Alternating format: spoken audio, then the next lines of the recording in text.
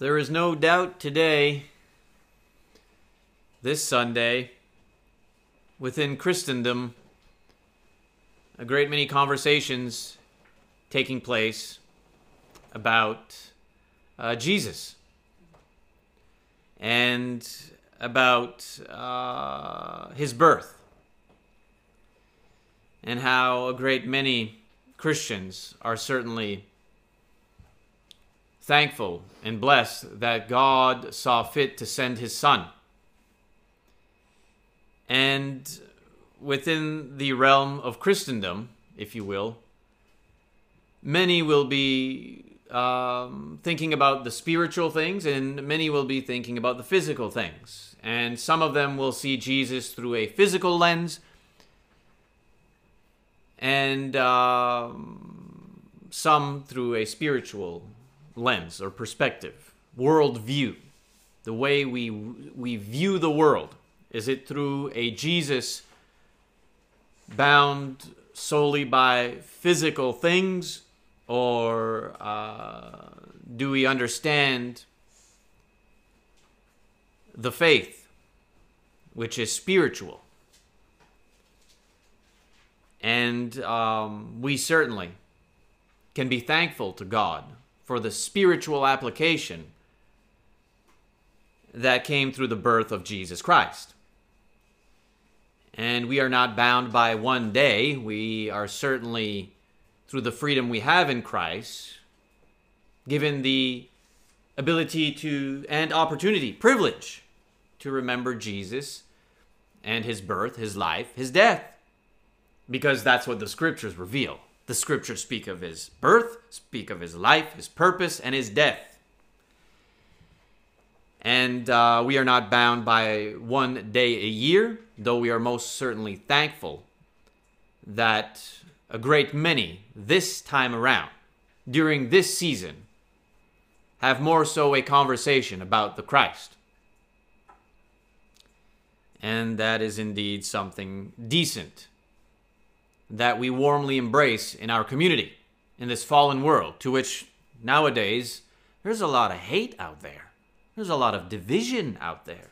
There are many sinful, immoral, depraved things taking place in the public eye. So if people, in a time of such uncertainty and chaos, want to be mindful of the account witnessed and recorded of Jesus, then who are we to try to hinder that? We should cultivate that. But we should cultivate it through the perspective Christ revealed in his word, which is spiritual. And of course, that is the theme point, if you will, of our sermon session this Sunday, as we certainly continue through the Gospel of John, here in chapter 6, and the portion of Scripture being verse 26 through verse 40, in which we are going to see Christ teach the physical versus the spiritual. Or if I were to say more accurately, perhaps not verses as if one is attacking the other, perhaps more so the difference in what is or should be taken of a more in more of a priority than another, that kind of stuff. And to the description of the Christ, I became mindful of John chapter 8, verse 58, where Jesus is speaking and reveals himself to have always been. I quote, saying, before Abraham was born, I am.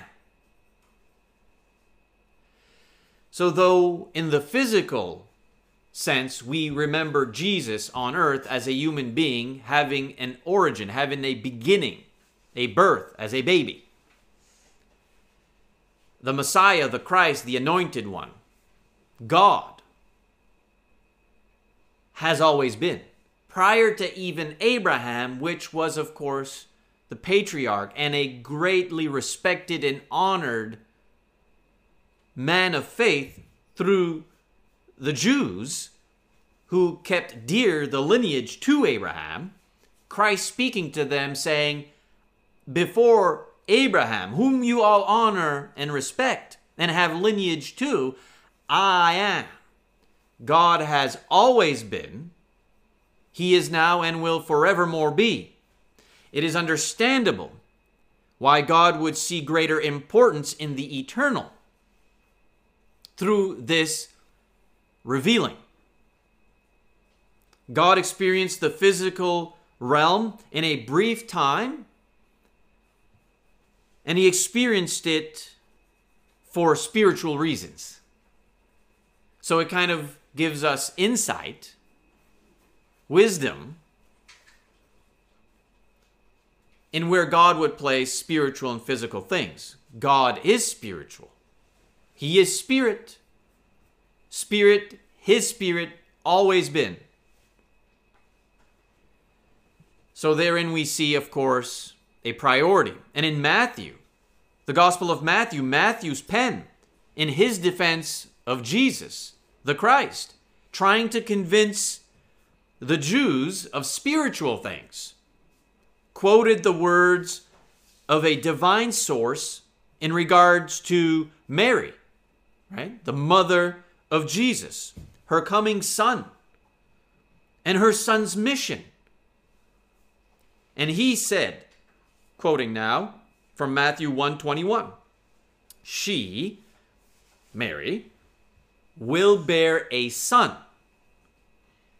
In other words, a miraculous birth to take place, or conception, if you will, more accurately. And you shall call his name Jesus, which is a humble beginning. A great many were called Jesus in the first century. For he will save his people from their sins. And here's the difference. He will be Jesus, physical, human being. For he will save his people from what? Their sins. Spiritual. You see that? You see how we exist in this physical realm, though we are called in a purpose of deeper meaning. There's a priority, and that priority is spiritual. Now, when the Jews, and we've read this in the accounts of Scripture we've been having through these Sunday sessions, these sermon sessions, when the Jews tried to forcefully apprehend Jesus in order to make him king, he fled. Why? He is the coming king? Did they not read the scriptures? Had they not known the prophets? They were interpreting the text in a misguided thought. They thought physical. Christ spoke of the nature of his kingdom, spiritual. Again, because his greater mission is spiritual. Not that the physical holds no importance at all. We are certainly instructed by inspired words to be good stewards of our physical existence. But our main focus and priority in this life are things spiritual. And so that facilitates our path forward within the text we investigate today, that we learn from, that we read, that we believe and practice and find things of practical application. So in John chapter 6, verse 26 and following, this, of course, taking place after Christ had practiced miraculous signs. The people had witnessed with their eyes the power of this man and the way he spoke and the things he done, his signs pointing to something greater. Words. The words he spoke had the power to instruct a human being into salvation. So verse 26 says, Jesus answered them and said, And of course, he said, because they were seeking to know how and why he wasn't with them, right? And he says to them, truly, truly, I say to you. Again, that is the power behind the instruction. Pay close attention to what I am saying. You seek me. It's not because you saw signs, but because you ate of the loaves and were filled. That's quite revealing to the hearts of the people. And the Word of God will do that, won't it? It will put you in the mirror. And it will reveal truly what you have within your heart. The Word of God has that power. It is a physician's tool, a spiritual physician's tool, so precise, so accurate. It can go into the marrow, the bone. It can find what it needs to find, to extract, to reveal, to have you come face to face with who you truly are. And the Christ speaking to the people says, truly, truly, I say to you. You need to understand this. You're not seeking me for the right reasons right now. You seek me, but it's not because you saw signs, but because you ate of the loaves and were filled. The purpose behind your motivation is not founded on true, genuine faith, trust in the words I speak, the Christ spoke. The signs were not the means to its end. It was not its design so that you pay attention to the word that instructs you towards salvation. But you're seeking me because of physical things, when you should be seeking me for spiritual things. Because if you only seek me for physical things, you're only going to be eating till the day you depart, and therein to be lost eternally. If you seek me for spiritual things, there's no expiration date. You will live on forever, eternally. So it kind of brings them face to face with, again, something we've been seeing as a theme in John, as Jesus interacts with both believers, the Jews, and non-believers, the foreigners, the Gentiles, the Greeks, the pagans, the heathens, the Romans, and how he brings to their reality, if they are found genuine, honest, and transparent to the message. I find it interesting how, again, in Matthew 1:21, says, she, speaking of Mary, will bear a son, and you shall call his name Jesus, for he will save his people from their sins. Think of this. The text says, the Holy Spirit says, he will save who? His people. Well, wait a minute now. Why would his people need the forgiveness of their sins? If they belong to him, would that not make them saved?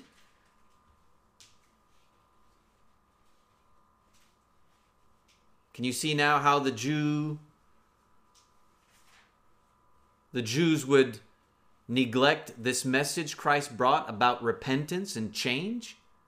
And how the kingdom was going to be taken away from those people and given to the foreigner? They crucified him for a reason, you know. The text plainly reads, if you have the honest heart to see, to to see what it's saying, that believers not necessarily are found saved. He's speaking spiritual things. They were thinking physical ways. Well, I keep the law. I keep the law.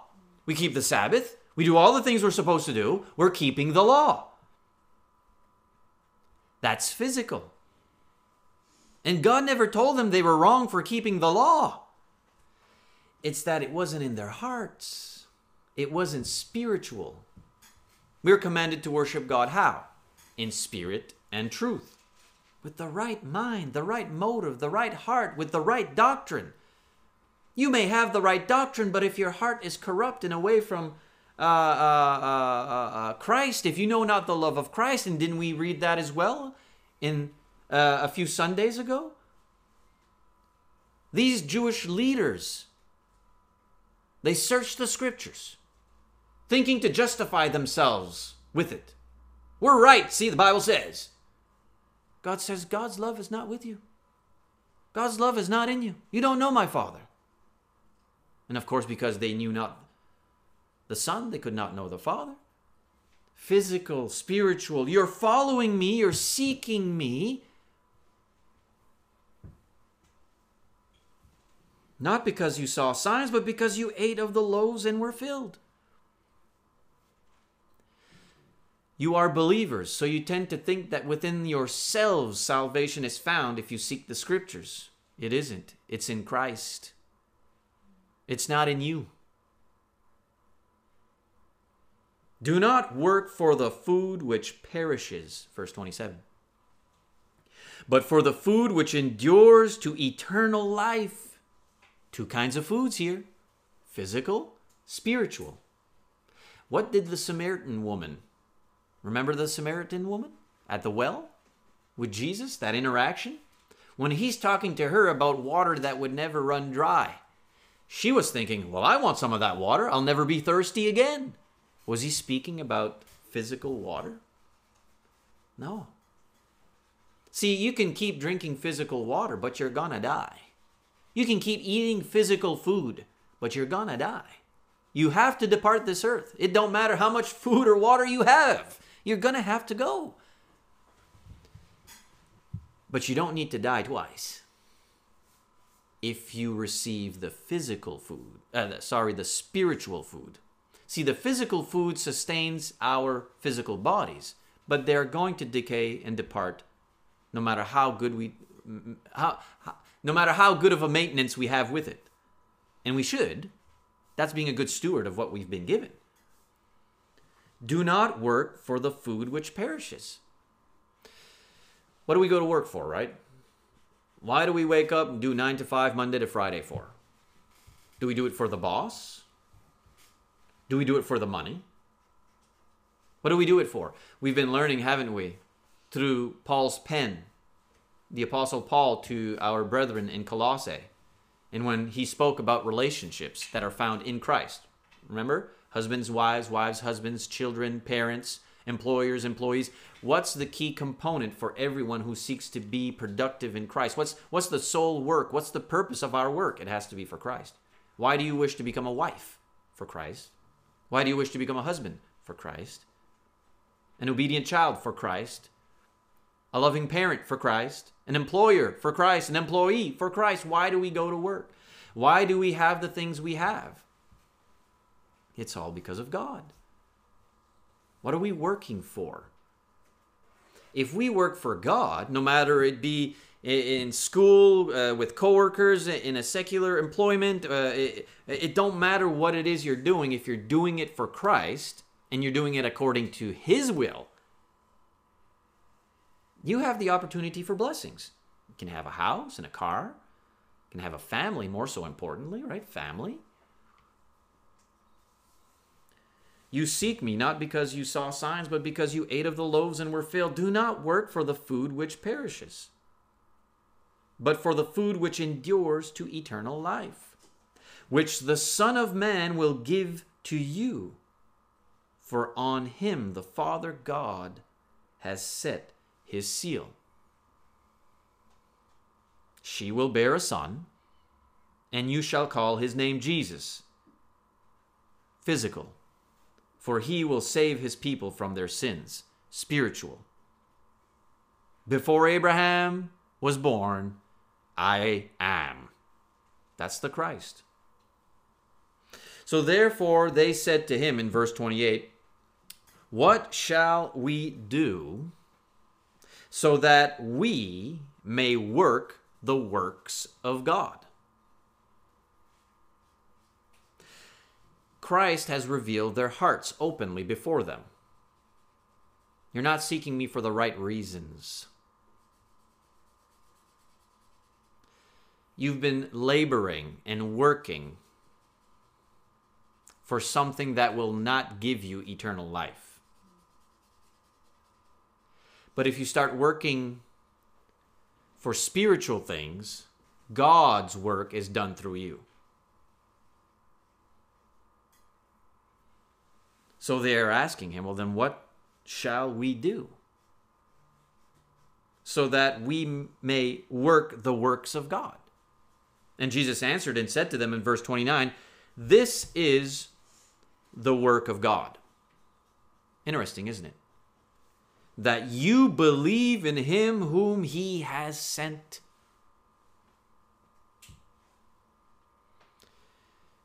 Belief in God is a work.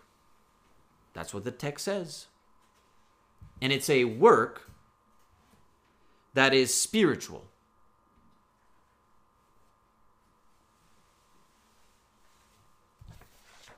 We need to keep focused on that worldview as we walk on this earth. So they said to him, what then do you do for a sign so that we may see and believe you? What work do you perform? Well, haven't they been paying attention? They had just seen Jesus feed 5,000. Haven't they been paying attention? The Christ turned water into wine. He can raise the dead, control the weather, cast out demons, know the inner thoughts of mankind. He has proven himself, not only in miraculous power, confirming who he is, but with the words he spoke, which brought the message of salvation. So they further say to him, our fathers ate the manna in the wilderness, as it is written, he gave them bread out of heaven to eat. Our fathers ate the manna in the wilderness. You speak of a spiritual nourishment, but our people, our ancestry, was sustained by a physical nourishment. So what it is exactly that you want us to do? Well, Jesus said to them in verse 32, truly, truly, I say to you, pay close attention to the information I'm about to reveal. It's not Moses who has given you the bread out of heaven. Wait, what? It's not Moses. Moses was but the conduit for God's work. But it is my Father who gives you the true bread out of heaven. Who gives you a paycheck at the end of the week? Is it the employer or is it God? A great many Christians throughout the years we've ministered to have withdrawn themselves from his grace because they thought it was the boss, the employer, who was paying their bills. You know that? That's why they wouldn't show up for worship. Sunday after Sunday after Sunday after Sunday. Where are they? Don't work for physical things. Work for spiritual things, and physical things will be blessed upon you. Seek ye first the kingdom of God. Seek ye first the kingdom of God. And what things? Food, shelter, and clothing. If you seek first Christ, his word, his church, if that's the priority of your life in all things you do, Christ, his word, his church, you will be the recipient of food, shelter, and clothing. But if you seek food, shelter, and clothing first, you will miss the Christ, his word, and his church. And though you may find yourself with a great many materialistic blessings and financial gains, what worth is it truly when you meet the Maker and are found eternally punished? Will that have been worth it on that day? No. No. Jesus said to them, "Truly, truly, I say to you, it's not Moses who has given you the bread out of heaven, but it is my Father who gives you the true bread out of heaven." And of course, verse 33, "For the bread of God is that which comes down out of heaven and gives life to the world." Matthew 1:21, "Mary will bear a son, and you shall call his name Jesus." Now this was the angel of the Lord speaking to Joseph, and this is the pen of Matthew convincing his Jewish friends, his Jewish people, that the Christ was the Messiah, though we saw him in a physical form as a human being, and he was. He was also God on earth. He will save his people from their sins. Well, why does he need to save? We're the Jews. What do you mean save his people? We belong to God. Yes, you are believers in God, but you have misinterpreted the scripture and you don't have him within your heart. You can legally speak of the law, and that is good, to legally know the law. It's understandable that if you migrate to this country, or if we migrate to another country, we have to learn the law of the land. That's a good thing. But are we obeying the law because we know its utility from the heart? Or is it just superficial? There's two individuals who get caught in sin. One's sorry he got caught. The other one's sorry that he separated himself from God. See that? Two kinds of criminal. One's sorry he got caught. Now he has to go to jail. If just I would have not gotten caught, could have kept being a criminal. The other one finds repentance in the message of the cross. And he changes his life. The Jews, believers, the kingdom of God, they had become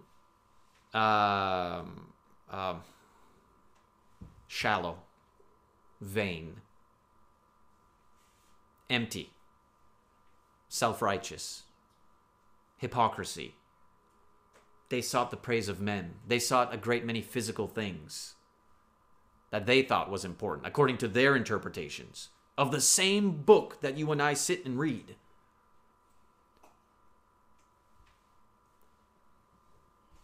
So when the Christ came, they sought to utilize Christ for socio-political reasons, or to utilize him in physical ways, according to their interpretation of the scripture, which was not according to the author's intent, that they not only obey the law, that they not only be legal to the law, but to do so with the right heart, motive, mind. A great many preachers can preach this book in all its languages, from Genesis to Revelation, but they don't have the love of God in their minds. And they find themselves in a great many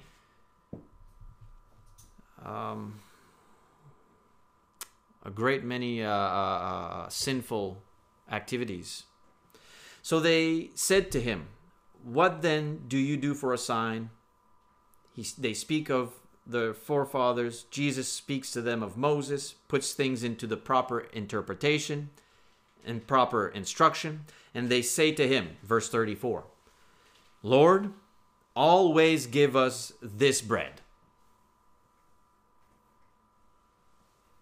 Are they thinking of physical bread? Physical bread is not going to sustain you eternally. What are you working for? Over here, what do we have? We have rust. Things decay. Things rust. Thieves can break in and steal. We've seen that, haven't we? So Jesus said to them in verse 35, "I am the bread of life. He who comes to me will not hunger, and he who believes in me will never thirst. Why is he saying that to them? They believe in him. They're following him. It goes deeper than that. Why do we congregate on Sunday? It goes deeper than you just sitting here, doesn't it? It goes deeper than us just showing up together every week for studies and for worship. It goes deeper than that, doesn't it? And it truly reveals the one who has faith and the one who does not. Many people today say they believe in Jesus. This time of season, a great many people say they believe in Jesus. They believe in his birth. They believe in the account that has taken place. And again, we'd much rather have people speak of him in a positive way than in a very hostile way. But do we really, truly, in the mirror, in his word, find him in our hearts? Do we truly know him? The uniqueness of his church? His plan of salvation? The unique plan of salvation?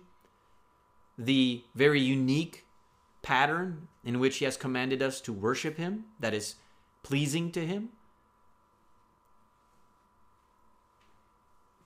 I am the bread of life. He who comes to me will not hunger, and he who believes in me will never thirst. Why do we partake of the bread and the cup? Why do we remember his body and blood? Right? What are these things we do? But I said to you in verse 36 that you have seen me and yet do not believe. How can people who belong to God not believe in God? I came to say he will save his people? How can his people be told they're not believers? There's a reason they crucified him. Have you ever tried to tell a brother or sister whose heart has been withdrawn, who has withdrawn their hearts from the truth, the Christ? They'll crucify you. Have you ever tried to tell people who think themselves Christians, believers, that they're lost, that they need to be saved, that they don't know Jesus, that they don't truly believe in Jesus? They'll crucify you. Why do you think Jesus says, "Blessed are you," when you're persecuted, when people speak all manners of evil against you? Jesus came to his people to tell them they were lost. The equivalence of Christ appearing today before us and telling us Christians we're lost. Well, that can't be right. Well, it is. If your heart's not right with his word. If you love me, keep my commands. Again, Jesus dealt with this in Matthew chapter 5, I believe. 5 and 6. Where he says, it's all good that you don't murder your brother. But if you hate him within your heart, you're just as guilty as if you'd murdered him. It's all good that you're not cheating on your wife with another woman, but if within your eyes you are with other women, you're just as guilty as if you had physically. That's of a spiritual nature, meaning you're damaging your eternal soul. So it's all good that you show up to church, you give in the offering, and you speak his word from your lips. It's all good that you keep the laws, his law of mercy and grace. But if he's not found within, if you don't truly know him and the priority that he holds in your life, then he'd be just as well saying the same thing to you and I today. I said to you that you have seen me. He could have very well just said, you've read my words and you still don't believe in me. Jesus plainly says, if you believe in me, whoever believes and is baptized shall be saved. Whoever does not believe shall be damned. We still have people saying, I don't believe that. I don't believe that means what it says it means. But it does. All that the Father gives me will come to me, verse 37. And the one who comes to me, I will certainly not cast out. And who is the one who comes to him? Must be a believer. must be a one who works for the spiritual affairs of the kingdom. When you go to your secular jobs, you do so for Christ. When we do the things we do anywhere, we run errands, we go on vacations, we have church retreats, all the things we do, whether it be independently or collectively, we work the works of God. And believing is a work of God. For I have come down from heaven, not to do my own will, verse 38, but the will of him who sent me. God, spiritual, within Jesus, physical, same person. Jesus, physical, the example to his people, submissive to who? The Father. And submissive to the Father indeed, not to his own will, which would be the way of mankind. If it would have been to his own will, he would have allowed himself to fall into temptation when the devil was ready to give him the world.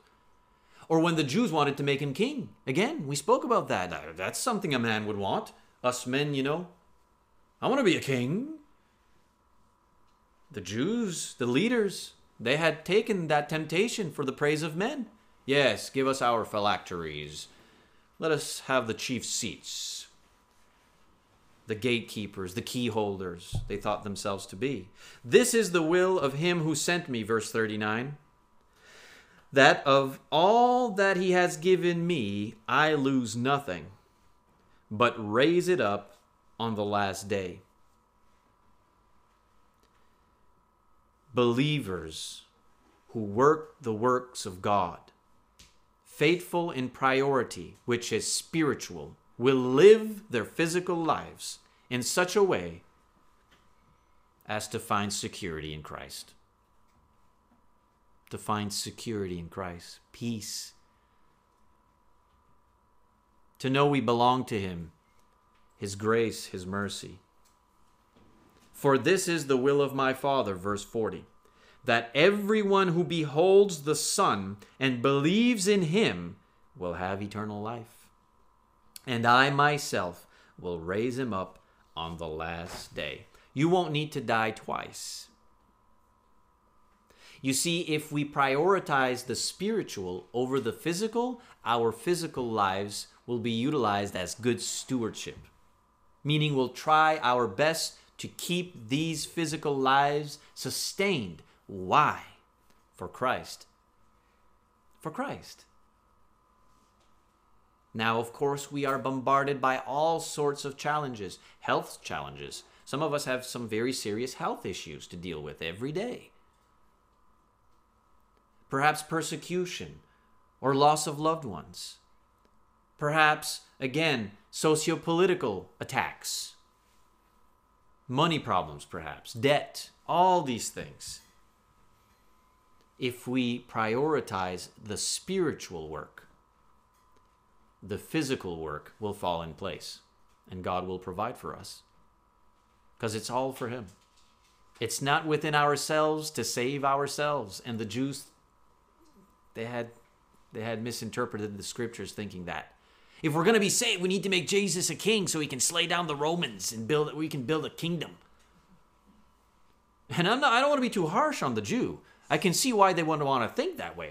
I mean, still today, those who profess belief in Jesus think Jesus is going to walk on this earth again for 1,000 years and build a physical kingdom. They still want him to be physical. He's not going to walk on this earth again. He has fulfilled all things.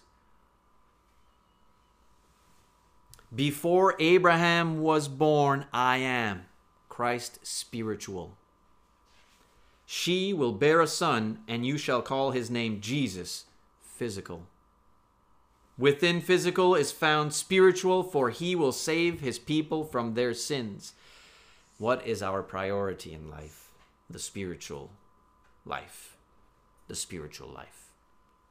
And of course, all who seek a spiritual birth can see it through our physical obedience.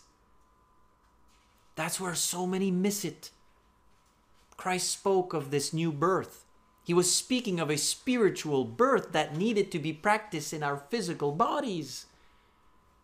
The church that belongs to Jesus Christ is a spiritual house, yet it can be identified by physical bodies coming together. That's why we can see the spiritual through what we recognize as physical. Look, water. What prevents me from being baptized? Well, a person who has no faith only sees the physical. He only sees water. And he thinks to himself, well, water doesn't change. Water can't save anyone. Jesus is the one who, before Abraham was born, I am. Jesus was born. Look, water. If you have faith, what you see in that water is the blood of Jesus Christ ready to wash your sins away. Acts 22:16. Born out of water and the Spirit. If you don't see Jesus saving your soul at that spiritual sepulcher, that tomb where Christ was laid and was raised, you're going to miss it. It doesn't matter. And you will find these words judging you, as the text itself says, on that day. And so the new birth is certainly extended to all who seek refuge in the spiritual realm, because that baptism, to be submerged, plunged, dipped, baptizo, clothed, buried into water, out of water and the Spirit, you are placed in His church, added to His kingdom, and no other. It's a beautiful thing. Truly fascinating, interesting to read this information, and so much more could be said. But for now, that will do, and it will end our Sunday sermon session. And we can proceed now with a song. When the Master makes the final call and you have to leave this earthly ball, say, where you gonna hide on that great day? Oh, brother, will you hear the Lord say, come well done, or into the mountains will you run? Say, where you gonna hide on that great day? Oh, where you gonna hide when the earthquakes rock the world? Oh, where you gonna hide when the sun from space is hurled? Oh, where you gonna hide when all things have passed away? Say, where